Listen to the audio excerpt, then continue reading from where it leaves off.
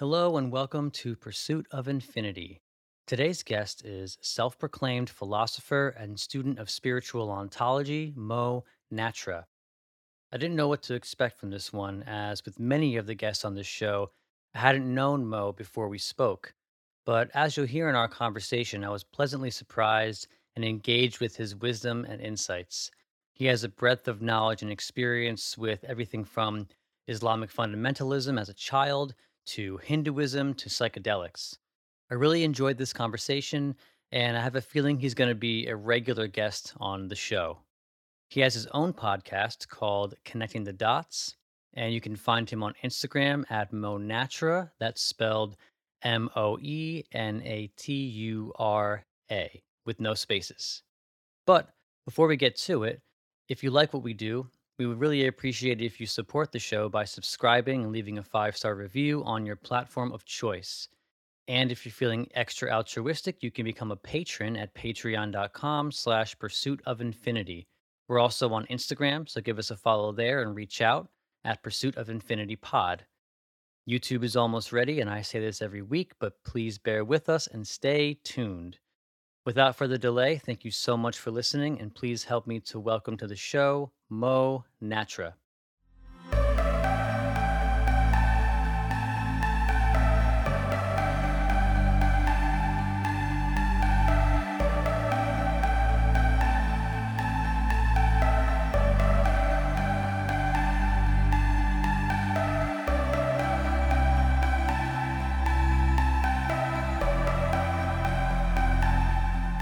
Hey Mo, welcome to the show. Hey, thanks for having me. I appreciate you coming on. So, in reading your bio, it seems that you had sort of a rough path in terms of finding yourself, finding your spirituality, and finding um, your place on this earth. So, let's jump right into your story and how it is that you came to the place that you are. Well, as many people in Egypt, for example, and in the Middle East at large, they were born and raised to be a Muslim. And that was pretty much what happened with me.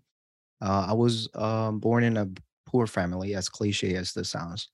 Um, and some way, I don't know why exactly, the starting point, I was not really caught up with how can I make as much money as possible, that sort of thing, which is pretty natural for someone in that kind of an environment, someone in that kind of a situation.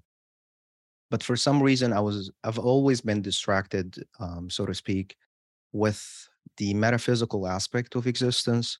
Of course, at that point, I didn't even know what metaphysics is in the first place, but I've always been the kind of person who's constantly observing and questioning everything around him.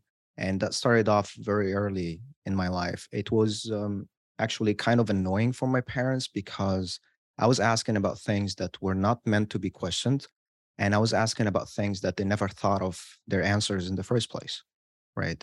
So they kind of disliked that and they tried to out of love, but with a little like poor wisdom, they try to suppress my curiosity in the sense of blaming me, making me fear the consequences of it. And eventually, I just decided to keep it for myself instead of speaking it out loud because it was very problematic in the environment I grew up in. But then eventually, I just couldn't help staying this way, and I had to figure out these answers. And that was pretty much around the age when I turned 19. Um, and at that point, I have already started off some kind of a career to be a programmer, and I was doing pretty well at it. But then these questions from my childhood, they never went away. And if anything, they got more intensified, of course, in my personal secretive life and I had to just pause. I had to put everything on hold and I had to, in some sense, come out of the closet to my parents and let them know that I am not the person you've always thought that I am. I am not a Muslim. And I have these questions ever since. And I don't know what I am. And I want to figure out these answers. And I cannot keep myself doing something, sorry, doing something that even though I'm good at it and I, to some extent, I enjoy it it's just not fulfilling enough. It doesn't seem as important as figuring out the answers for the most important questions, in my opinion, to be answered in life. So it was a tough path, but eventually they kind of were to some extent forced to accept it. Of course, I'm summarizing all the fights and all of the drama, but eventually they had no choice. They can't make me do things physically. So eventually they gave in, and I had my fair share of isolation, so to speak. Of course, it's not total isolation because I still was living with them and all of that. But for the most part, I lost all my connections with the people that were close to me. I pretty much had a some sort of a reset because I started questioning everything that I was interested in, that I thought that was valuable to me, and I started off from scratch, so to speak, again. And somewhere along the lines, I just happened to find the answers that I was looking for. And it first started off with a um, in the sense of concepts and intellect and thoughts, but I think that's pretty normal as a start. And eventually, along the way, it became a direct experience, and that's all. Yeah. So was this something that you were actively seeking out over a extended period of time, or was this more of a spontaneous sort of experience that you had? Mm, that's a good question, actually. Mm. I think for the most part, I I sought after many different things that I don't think they were the fundamental um, desire. Like I didn't know exactly what I was looking for. Of course, someone may say that, oh yes, you were looking to find yourself, to know who you are, but not even that came to mind as I was doing any of these things. Because at first I was a religious Muslim, and I was just questioning my own religion, and then I was pretty much an atheist for about 2 to 3 years. And at that point, I was just thinking about things in a scientific manner, like what is everything is made out of, things like that. And eventually, I started getting introduced to spirituality, and then I was trying to, at the very beginning, as an atheist, I was trying to see, are there other creatures out there? Again, very surface level stuff. Perhaps how to find God, on and on and on, all sorts of different questions. But I think the fundamental thing that anyone is looking for is not happiness, is not God, is not this or that. They're looking for fulfillment, and fulfillment happen to come out of two ways, perhaps three. The first one is knowing who you are, or having at least some idea on who you are. And the other one comes from doing the things that expresses the idea that you are. And the third one, perhaps from supporting other people in an intentional sense, right? So I think that was pretty much what was going on in the background, you know, of my search. Yeah, Hmm. And you say that you were brought up as a Muslim, and yeah. looking back now, having sort of a broader breadth of spiritual awareness, is there anything that you learned through being a Muslim and through studying that and studying Islam that Mm. you can say is beneficial to you now that you can sort of look back on and appreciate? Hmm. I think the best part about it is that I don't disregard religions altogether, you know. Like I don't even try to focus on the things that don't make sense, the things that seem contradictory within the same book, or within the whole religious paradigm. I focus more on the pattern that doesn't break in all of these books. And it's not just in the religious books. That pattern can be found in science, can be found in pretty much any book. You know, you can find it in how people casually speak in the street. But if you looked on a deeper level, so to speak, you would find some fundamental truth that almost never changed, but their expression may differ over time or different languages. So I think that part is, like, I have no regrets over it, even though it was somewhat of tough period on me. But I don't regret it. I learned a lot from it. I still read through the Quran, but not just the Quran. I have also right next to me, I have the Bible. I have the Lotus Sutra, Tao Te Ching, and the book for Hinduism is called the Song of God and the Torah, right? So all of these six books, they are very interesting. I don't necessarily follow any of them on their own, but I'm definitely not repelled by either of them either, you know? So I would say, yeah, like these things are not necessarily a bunch of stories, random stories, right? So instead of trying to think if these stories are true or not, I think and I ask myself, what is the truth in the story, right? What is the wisdom? What is the value in it? Because it has to be there some way or another, right? Yeah. Yeah, I think you're really onto something there because it seems to me that the way that we interpret things in sort of a westernized, quote unquote, civilized culture is we think that what we're reading in the Bible and in most of these holy books are meant to be chronological and literal truth. When Mm, there are so many different interpretations of holy books, including what you were just saying. And it seems to me that these stories are more like reflections of human archetypes that lie deep within our unconscious. And yeah. if you can read them with that perspective, the lessons are endless. You can spend a year on one passage and you can just absorb so much wisdom from just that one passage or just the one book. Yep. For sure. I mean, I think Sam Harris, he on the End of Faith, his book called The End of Faith, I think at the very end of it, he brought a random recipe for, from some cooking book, something like that. And he got the recipe and then he turned it into something really profound, right? And the thing about that is that the danger of it is that it can make one's, um, how should I say this?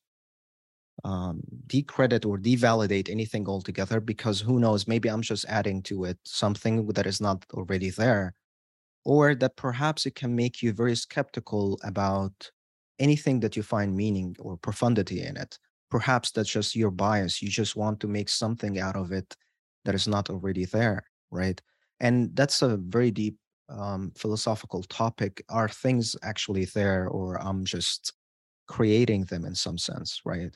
So that's the most tricky part of it, to kind of draw the line and, in some sense, try to see how far your influence on the passage, so to speak, or the paragraph is, and how it actually has truth in it or has wisdom in it, right? So, yeah.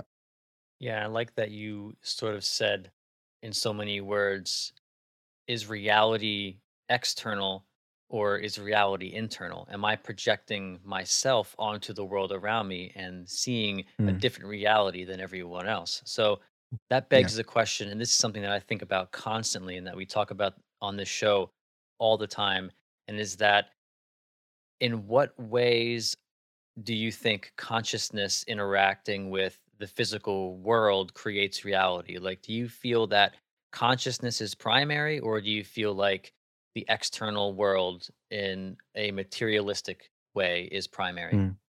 Mm, I see. Well, for me, I don't really see a line that you can separate the external from the internal, right?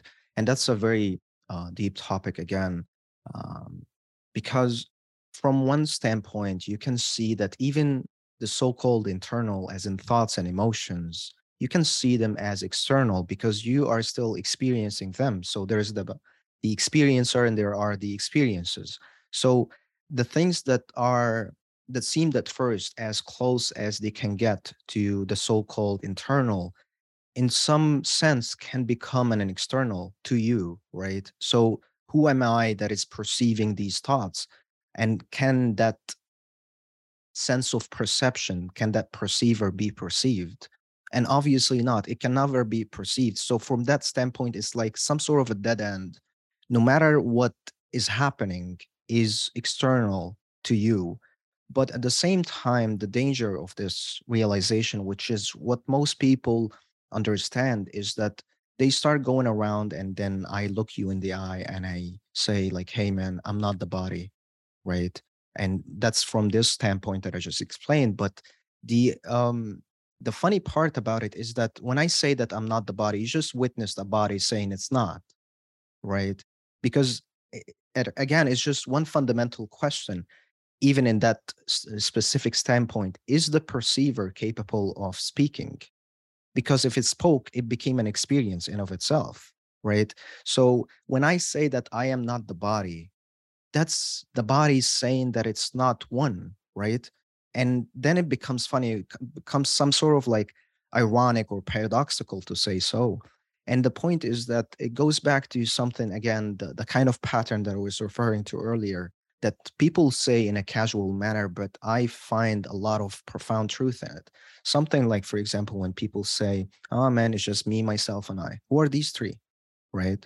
And my understanding of it is that the me is the sense of self that is not perceivable in the first place, because it does, so to speak, all the perception, right? And then the myself is this, the form, right? And the I is the great I am, as Moses, for example, described God. And it's basically the rest of who you actually are, not the sense of you that you generally experience yourself as, is the rest of you that feels, you can call it even the subconscious you. And that's the you that you're kind of like walking inside of it, or life, or God, or whatever, how you want to call it. And these three are actually one of the same, but to illustrate it in a comprehensible manner, the me is the sense of self that is always in the background of all things. And the myself is the one that is speaking to you right now. That's still me, right?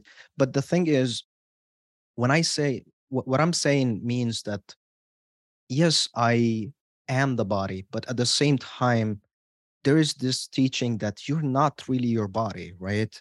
And to combine these together, you're gonna come out with a specific kind of understanding that it is true in from that standpoint that I'm not the body because I'm the perceiver of the body. And then from the other standpoint that I just suggested and put on the table, you are the body.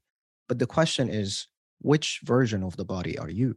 Because the body is always changing, right? So the accurate way, and it's not very convenient at all to describe yourself, is to say that I am the body until you die. Because you're all of these versions all together, but never one of them on its own, right? Because fundamentally, so to speak, you are the change of events that is happening. It has some way, somehow we can get into it, but somehow it gave birth to that sense of self through that change of event of a form perceiving another. It kind of, these information that are constantly being perceived in some way or another, it gave birth to the sense of self. And in that way, you could say that you're the son of God because God is all there is, right? And all that stuff that we know about. And somehow, through God perceiving God, it gave this sense of self that I must be perceiving you, right? So again, it's that you have this body that is always changing, but you cannot separate the change from the body itself, right? It's like movement of the hand, that is change, but you can't separate from the change from the movement itself. Just like how Alan Watts, for example, beautifully said it, you can't separate the dance from the dancer, right? In order to see the dance, there must be a dancer, right? And it's the same thing with you, or consciousness or change. I like calling it change because most people don't really use that word and you don't have a lot of meanings attached to it. But when you say consciousness, uh, easily people go like, oh, yes, my consciousness, and they point at the brain, or me at the back of the head. Like, I don't know where you're pointing at. I mean, obviously it's here, but is it just there? And the answer is no. Consciousness is not limited within the brain. Of course, it's there somewhere in the brain. It's the brain itself. It's the background to the brain, all of that. But I've kind of grown sensitive to that word consciousness because of how people are adding so much to it. So I would rather call it change. Or, for example, in Hinduism, Brahman, and Brahman is really nothing. Yet it's everything simultaneously because you can't separate it from everything that is going on. You can't have an object and then Brahman on the side. They're one of the same. And Brahman is really the change of events, the constant change of events. And that's kind of what Abraham came to understand God as when he was looking for God. And he looked at the moon, and the moon went away. And then he's like, that can't be God. God can't go away. God should be present at all times. Maybe it's the sun, it's much bigger, it's much brighter, but even the sun went away. The planets, the stars, everything around him, including his own body, is changing. What is the only thing that doesn't change? Change. That's the only thing that never changes. It's constantly happening, and that is you. It's just very almost impossible to grasp what it means, really, what it implies to be change, right? Because if you tried so hard to understand what it means to be change, eventually you will realize that, as cliche as it is, that you are everything that is happening, because everything that is happening is how change looks like. It just doesn't look like anything in specific. Anything that happens is change, and that is you, right? Yeah, it seems that the separation happens when you try to put things into a language, into words to try to describe them. Yeah. Um, and to me, you're taking something from a state of change and you're trying to describe it in a state of it being static, because language Yeah. is static. When you have Yes. a description of something, you're taking it out of reality and you're making it static.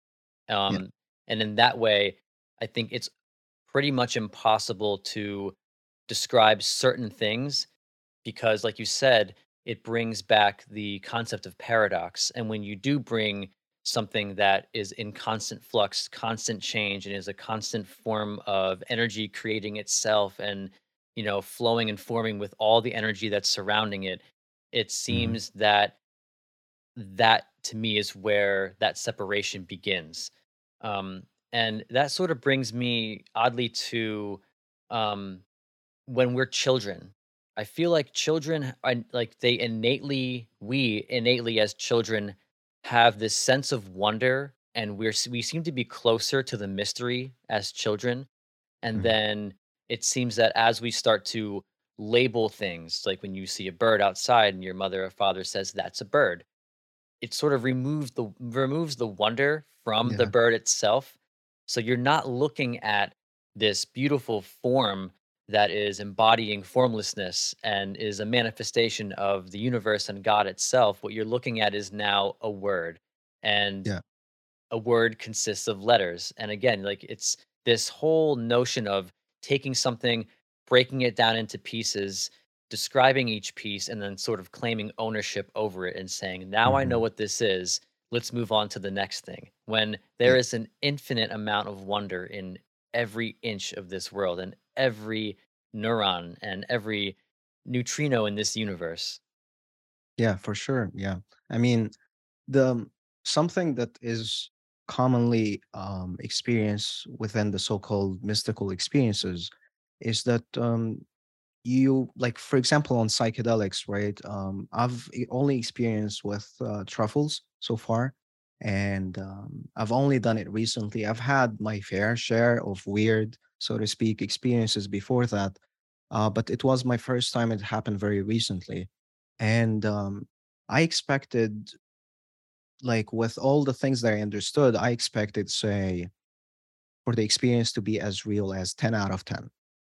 And the experience exceeded my expectation far more than that, because it didn't feel like a high, like, aside from the trippy stuff, aside from the visuals, right? I wasn't in it for these things, to be honest with you. But it just felt like you're looking around, everything is pretty much as it is. It just feels very alive out of the sudden, right? And the thing is, what happens in that moment is that there are all sorts of terms, labels, and meanings floating around, so to speak. And in that state of consciousness or state of being, these labels that are floating around suddenly fall down.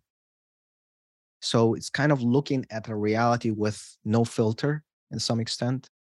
And then suddenly you start seeing things not as what you thought they were, but without any thought altogether, just without anything added to them. You're just perceiving them as clearly as possible. And when you do so, you're going to start seeing the obvious, that everything around you is life. because how can you be somewhere where life isn't, right? And it's a very obvious thought, but when it becomes a direct experience, it puts you in a state of awe because you start realizing that every moment you're experiencing, you're literally sitting inside of life right now or the universe. Because some people, when they, man, oh man, I would like to go through space, go through the universe. The universe is also here. The universe is not outside of the planet, it's everywhere around you. And then you suddenly become aware of it, how it's constantly surrounding you all the time. And of course, I'm talking in the sense that you are separate from it, right? And then at first, it feels without any, so to speak, ego death or any of that stuff. Simplistically put, at first it feels like you're sitting inside of it. It's surrounding you all the time. And then something as a table is no longer just a table. It's literally life formed, taking that shape of a table, sitting right in front of you, and it's very much aware of you in its own way. It doesn't have eyes, it doesn't have a mouth, it doesn't talk, it doesn't move, but it's very much aware of you being here.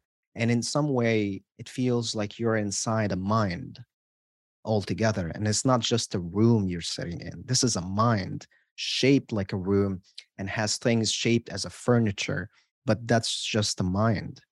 And it's very hard to comprehend the experience by just me talking about it. But when you actually experience it, whether on psychedelics or not, then you start seeing that you're never actually alone.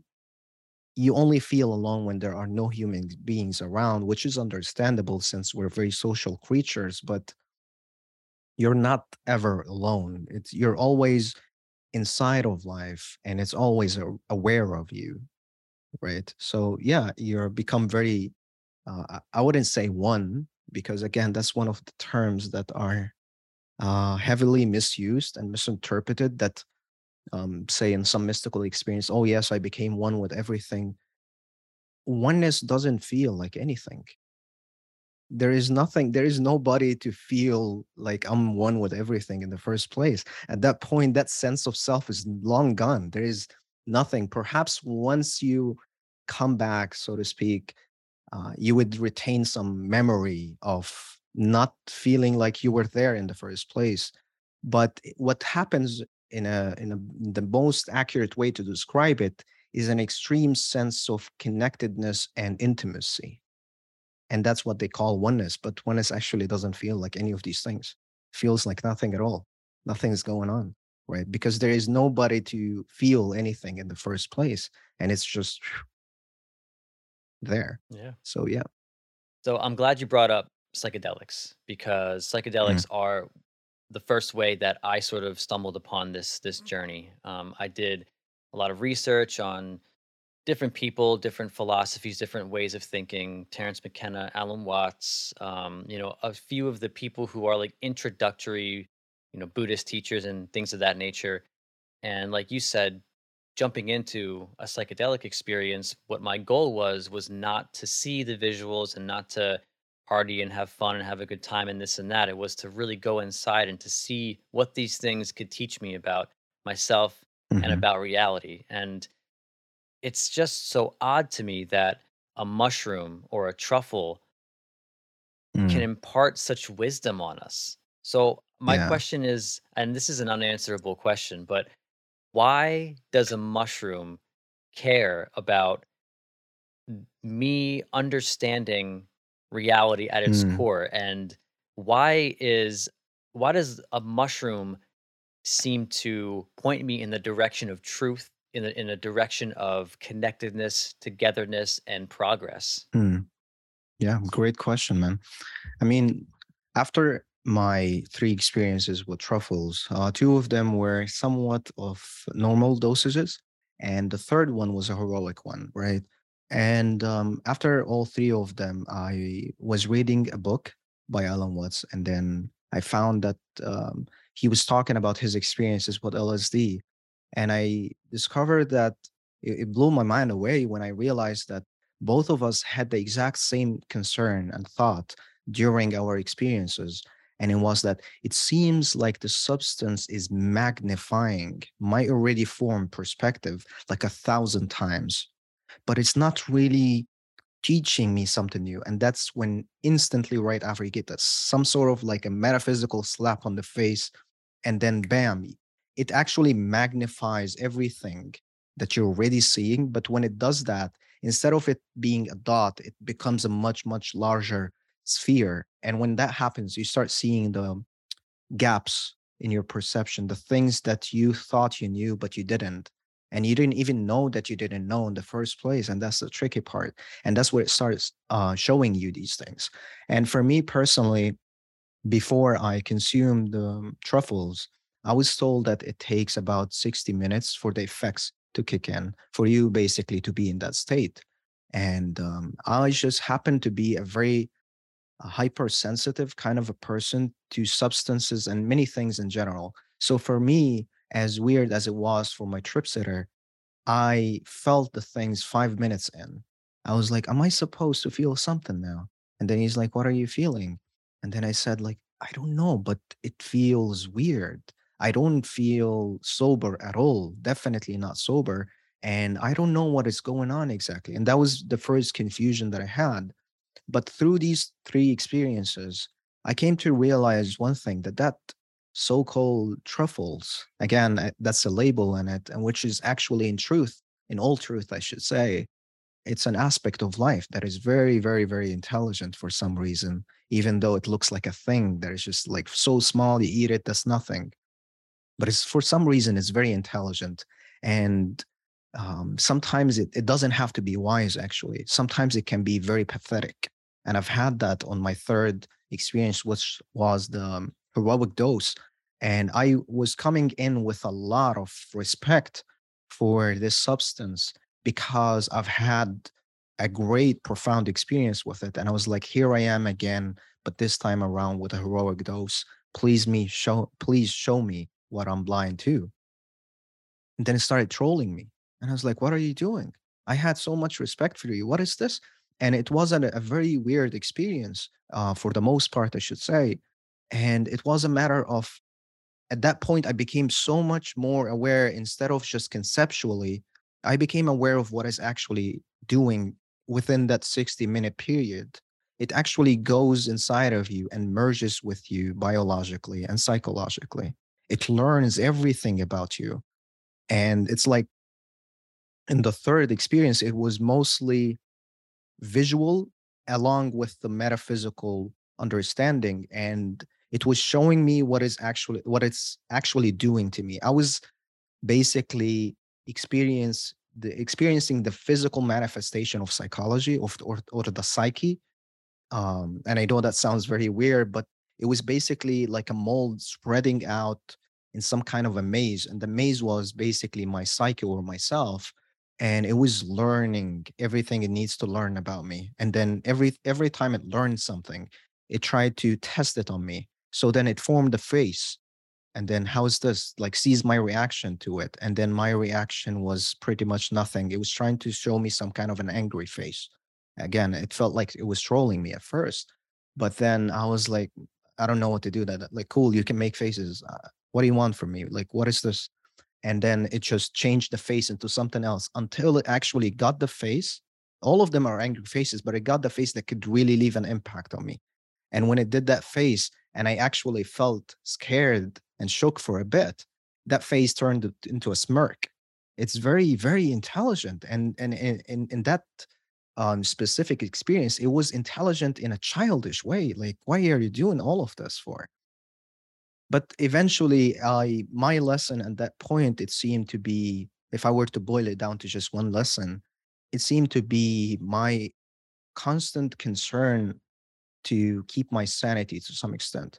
Because as I was saying earlier, I happen to have my fair share of such experiences without consuming anything. I've always been like this for some reason. I don't see it necessarily as a gift, nor even as a curse. I just see it as something that just so happened to be there because I did not intentionally try to cultivate it in any manner. And sometimes it can be fascinating, interesting, but sometimes it can perform some kind of a hindrance on my daily activities. If suddenly I became in one of these states, um, I shouldn't be driving, right? And once I notice it picking up, if it happened while driving, I would park on the side because I know things are gonna get weird here. So when I consume such things, that's like a boost to the weirdness that is already there, right?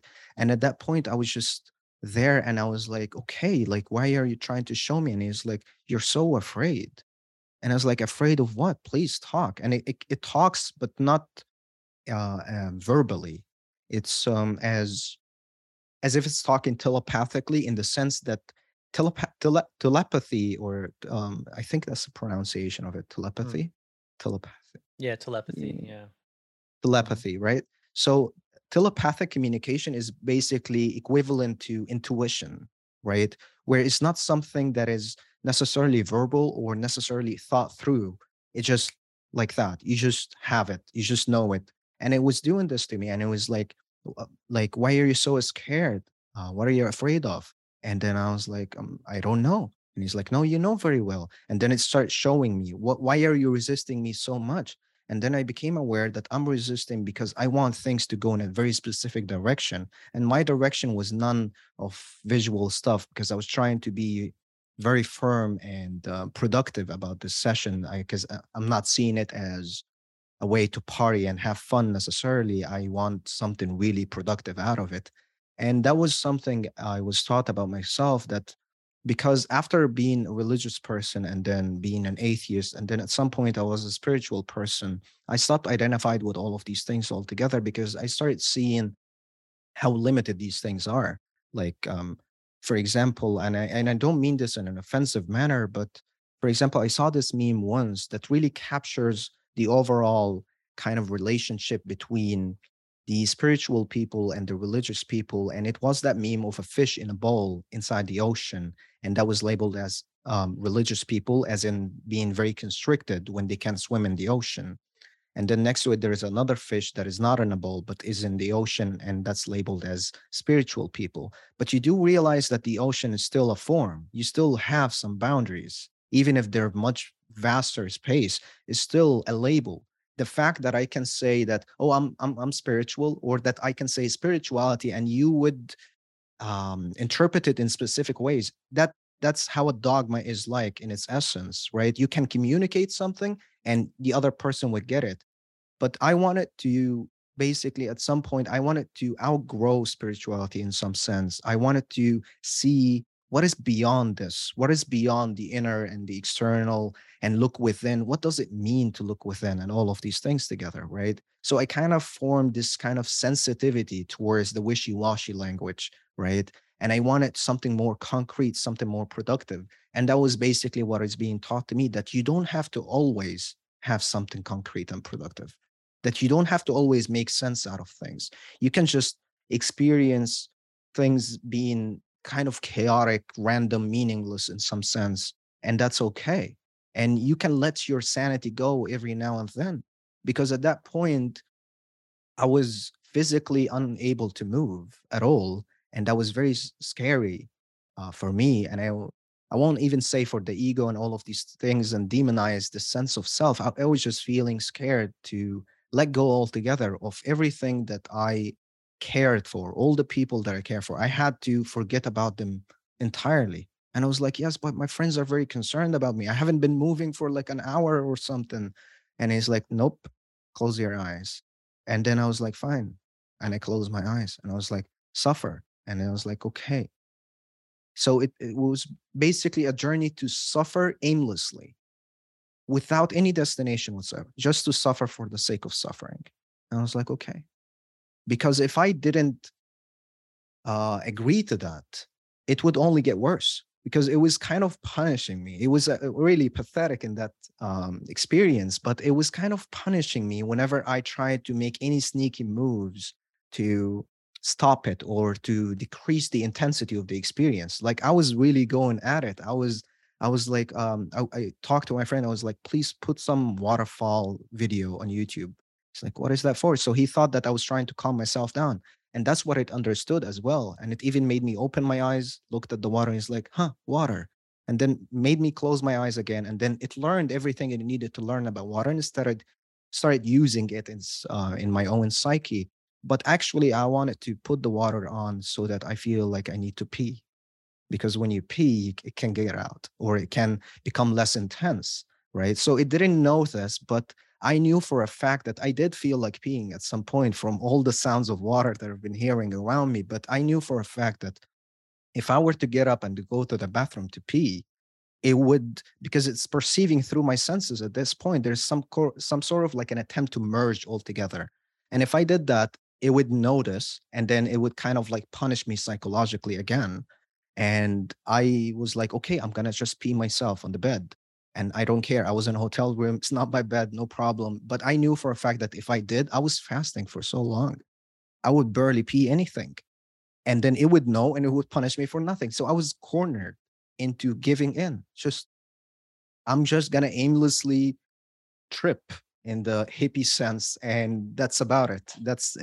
It felt like a disappointment, and then it started actually getting interesting in the ways that I liked. And that's kind of the backwards law of Alan Watts, but in a some sort of like a direct experience, where the more you try to intentionally have a positive experience, that unintentionally creates a negative one. And once you actually give in to the so-called negative experience, it unintentionally turns into a positive one. So yeah. Yeah, yeah, yeah, exactly. And it seems that when you're in the throes of a come up on these heroic doses, the jestery sort of comic nature of it comes out, like you said, and it seems to Mm, be like trolling you and having fun with you. Um, I've mm, had plenty of heroic doses where the same thing would happen, and I would close my eyes and see, the beautiful array of colors and shapes and things that you see, from closed eye visuals, and it represents itself to me a lot of times as like a winking face, like it'll wink at me and say like, you really mm, don't know anything, and it does that in a way to, as you said, to make you surrender to the experience, so it can show you what you don't know, and it can break yeah. down your assumptions of what reality is and what reality has been. And those Mm, assumptions, even in between experiences, they re-solidify themselves.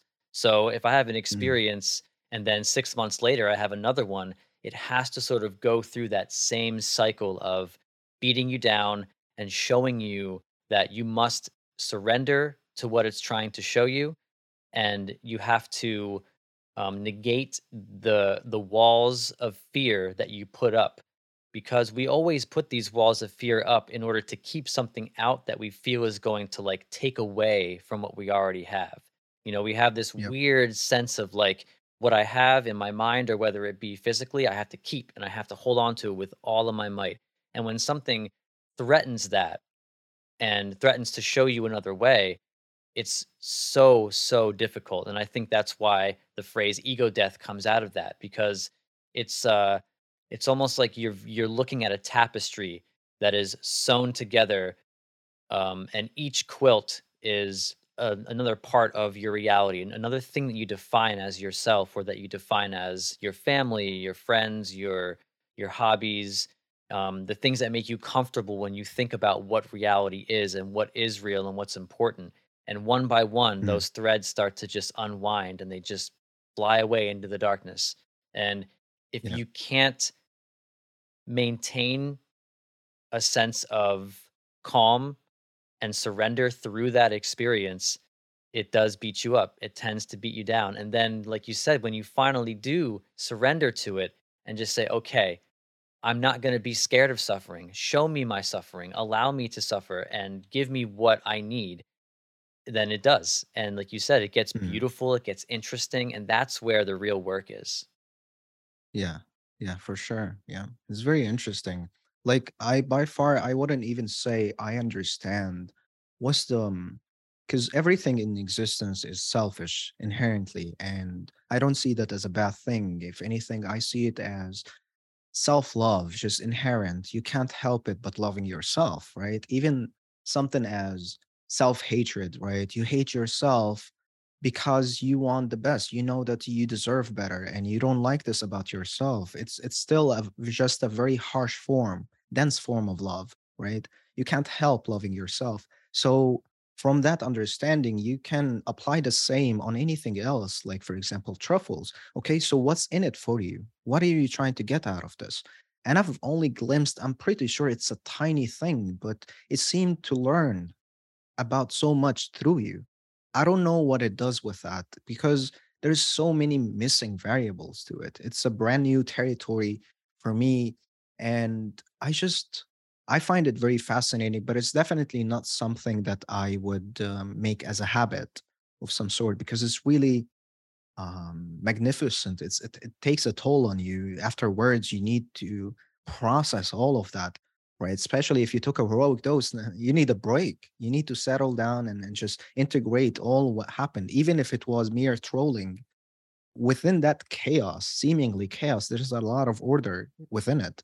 And then you just have to make sense out of it, right? So I think psychedelics are not a joke at all. And I definitely also think that they're not for everyone, right? Because some people would just, from the very first beginning, first attempt on psychedelics, it would beat them up so much that it would make sure that they don't get near it anytime soon. It's just not for you.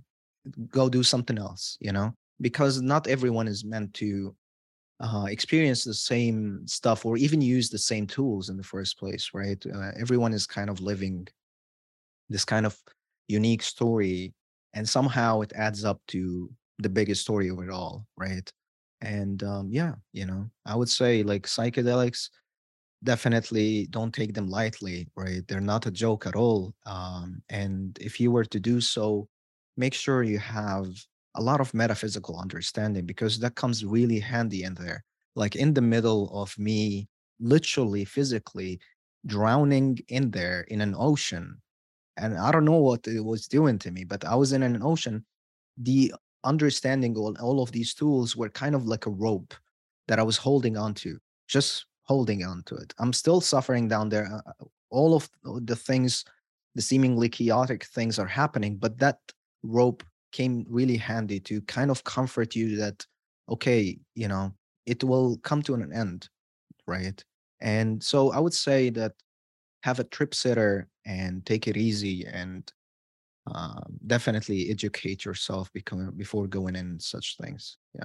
Yeah, when people ask me whether or not I recommend that they do psychedelics, I say absolutely not. I don't recommend that anyone do psychedelics, but what I do recommend is that everyone research psychedelics because the ideas behind the potential of psychedelics, at absolute least, if you do the necessary research, then you're going to be exposed to some ideas that are absolutely, in my opinion, going to be beneficial to you. Whether it Mm, transmutes itself into a different form, that's up to you. And if you do feel the need to, after doing the necessary research, if you feel the need to take psychedelics, then by all means do it. It's your life, please. your And choices. Yeah. I'm here for support if you need me. But I Yeah. never recommend them because they're just too profound, and I don't wanna be Yeah. responsible for somebody having such a crazy profound experience unless, like, I really know them and understand, a lot of people close to me, I introduced psychedelics to, in a slow way, and it's benefited Mm, a lot of people that are around me, but still, even that being said, like, that's taking a large risk. I don't remember who said this, but I heard it from Jordan Peterson. And he was quoting somebody saying, be careful of unearned I love wisdom, that quote, yeah, right? mhm. Yeah, like if it's too early, it can be really destructive. It can be way too much to handle. And even for someone who is really like into the metaphysical stuff, as pretty much 24/7, that's what goes in my mind. Even when I'm sleeping, I dream about these things. It still wasn't a joke at all.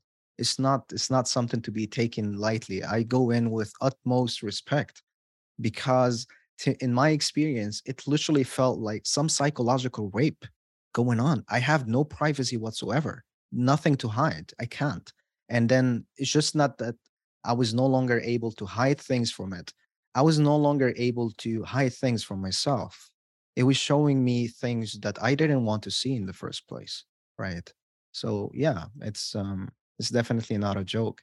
Right. But I don't have any regrets about it, to be honest. Yeah. It was really worth it. Yeah, that's part of Yeah. that, surrendering process, and Mm, Interestingly, one of the things that I learned from taking psychedelics is that psychedelics are not the only way to get to this point.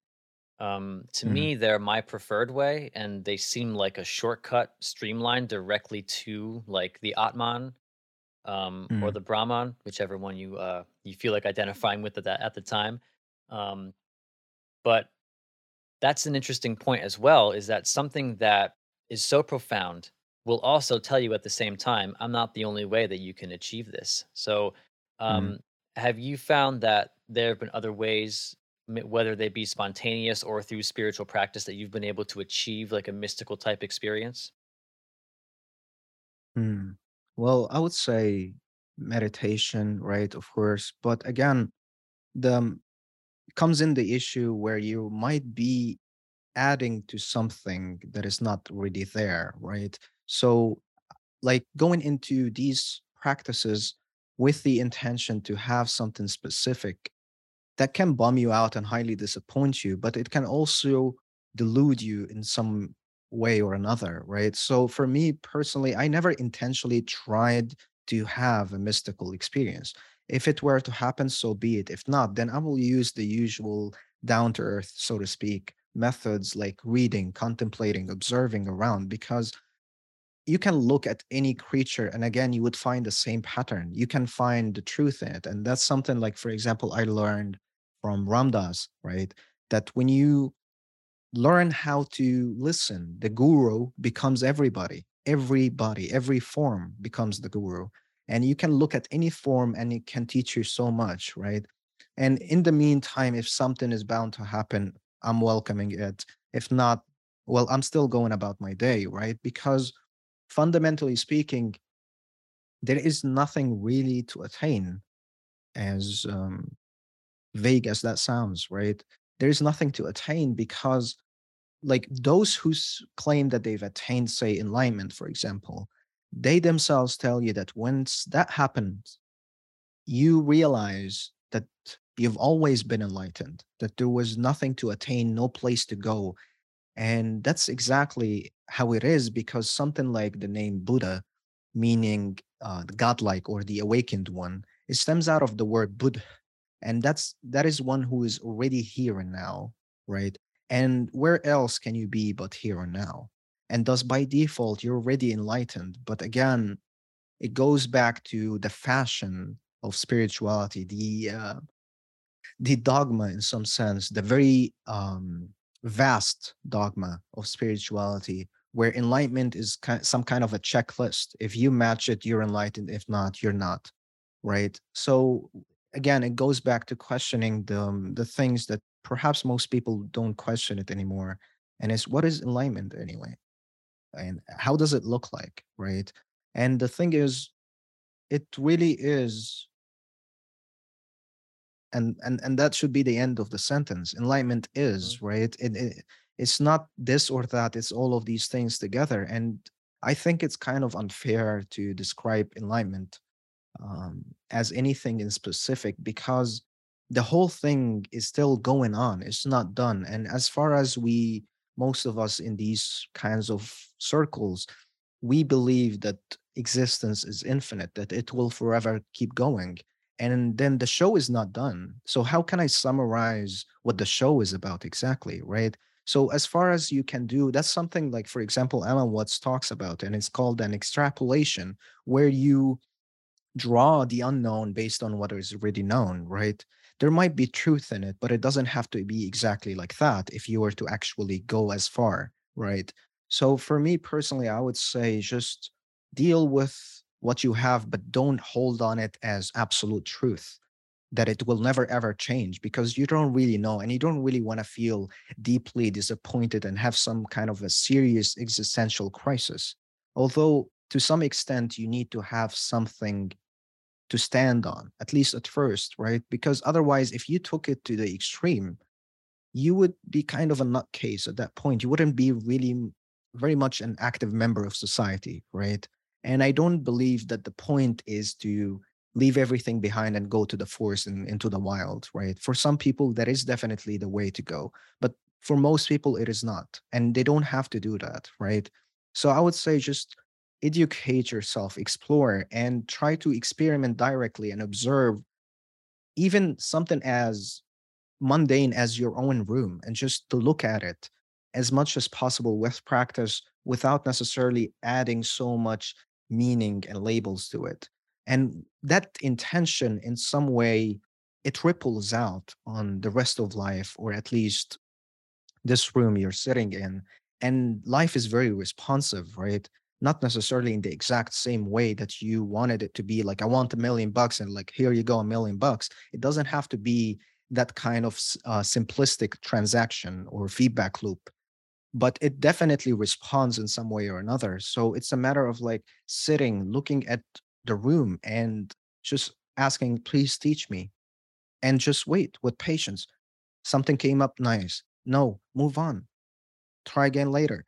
So it can be through these everyday experiences, the so-called mundane ones, without necessarily having to have heroic doses all the time, or to be meditating for hours or fasting for 24 hours a day or something like that. I mean, sure, you can explore these things and you may take that path really heavily and be some kind of a pioneer in it. Sure, go ahead. But I think for most people, they don't want to give up all of these daily experiences and leave their loved ones behind and quit their jobs and do all of these things. Like, I have some sort of a job. Yes, I'm my own boss and all of that, but it's still something that I'm committed to, right? But doesn't hold me back from exploring the things that I genuinely explore. Like, all what I'm talking about right now, these are the things that go in my mind, regardless if there is a microphone in front of me or not, right? So that makes kind of the whole situation makes it a bit more playful, not the sense that it's an easy thing, but it's not that serious either. Yeah. Yeah, and it's a balance, you know?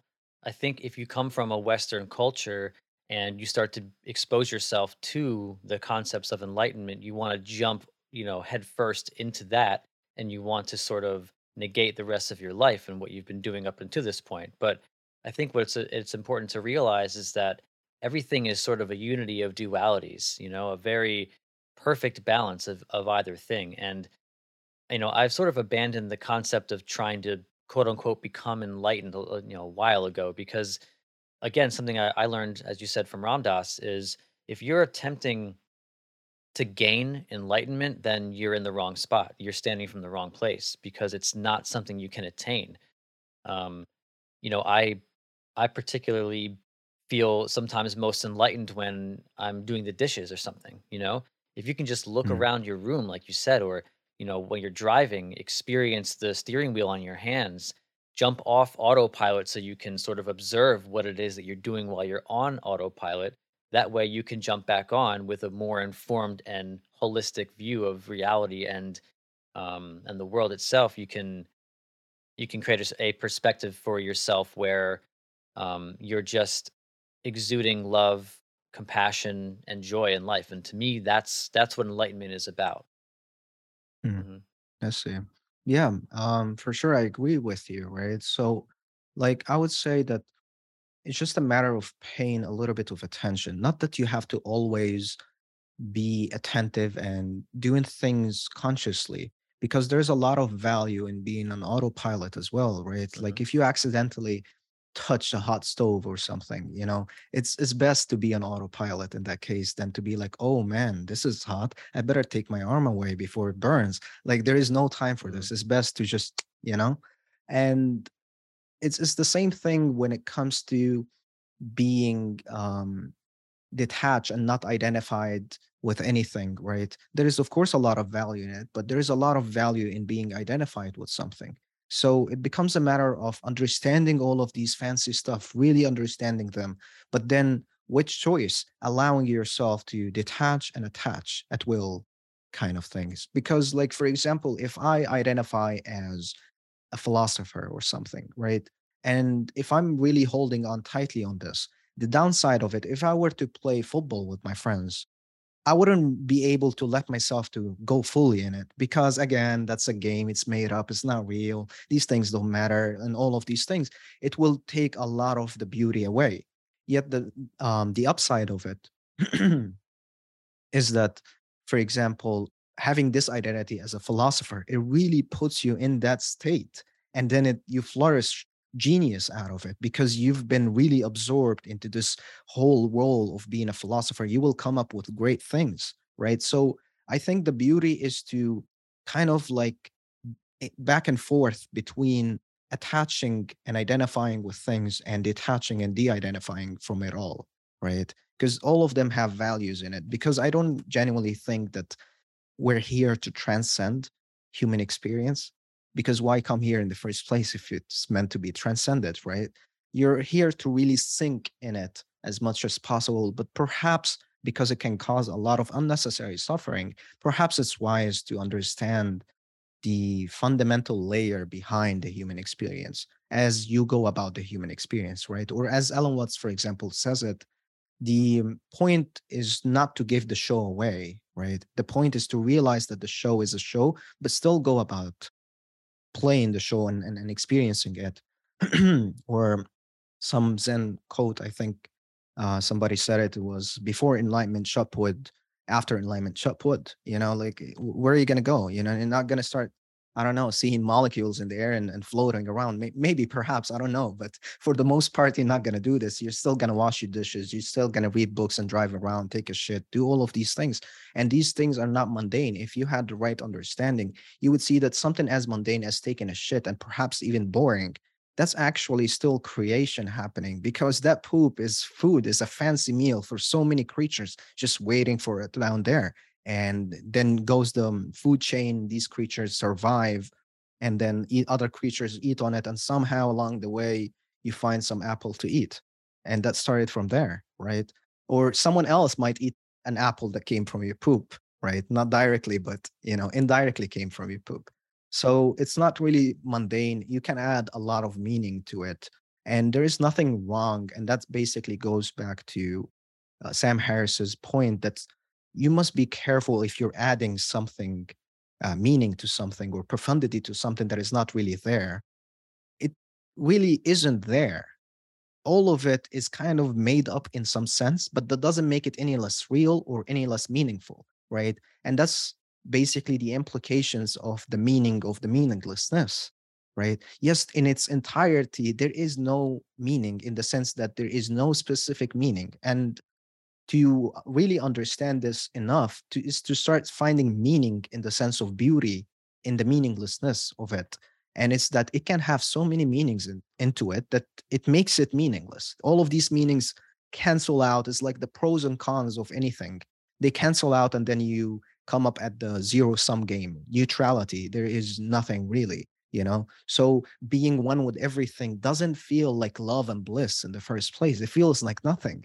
There is nothing to be experienced at all. And the duality and the separation is desired in the first place because you can't experience bliss without non-bliss. Or as Ellen Watts said, you need to hit yourself on the head to feel uncomfortable because it's nice when you stop, right? So through that opposition, called the unity of opposition. Through this experiences, the comparison between them, the relation between them, you be able to tell one from another, right? And it's the same thing as if you're constantly feeling happy, constantly having ups.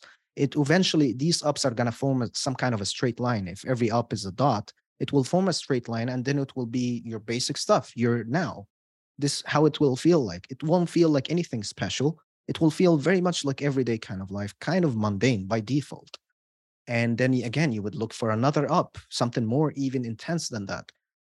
So it's not to not desire things, right? Like you may desire things, but it's important to kind of be here and now, as cliche as this sounds, simultaneously as you desire things, is to be able to feel appreciation and gratitude and curiosity and wonder in the so called mundane things as you go about fulfilling more of your desires. There is nothing wrong about desires because that's the basis of creation, right? And but it's important to be aware of what is right now as you go about something else to be is right now, right? So I think the most thing people should be grateful for is the ability to experience any gratitude in the first place. right? Because things will change one way or another, whether in terms of people in your life or in terms of materialistic things. All of these things will change because even you are changing. But something that most likely is going to stick around if you practice it enough is the ability to experience gratitude regardless of what is going on or what you have in that moment, right? And that's something to be grateful for, being able to feel grateful in the first place, right? So, yeah, I would say life is it's not fair for me to describe life in one word, but I will do a bit of unfairness here and say that life is very interesting, right? And I don't think it's good. I don't think it's bad. I don't necessarily try to always have pleasant or unpleasant experiences. I just find it interesting and something as the experience of boredom, it in itself can be very interesting, right? And in some way, I don't care if I'm adding to it because that's what must be done.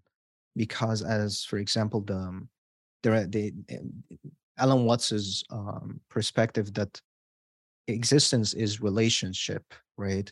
And it's not in the sense that how people understand that you create your own reality because you really don't. You just provoke what is already there. That is the potentiality of what is already there. Like you look at the sun and you provoke, you make it shine, right? But without the sun being there in the sense of vibration, energetic vibrations, there was nothing to provoke in the first place. So your eyes on their own are not enough.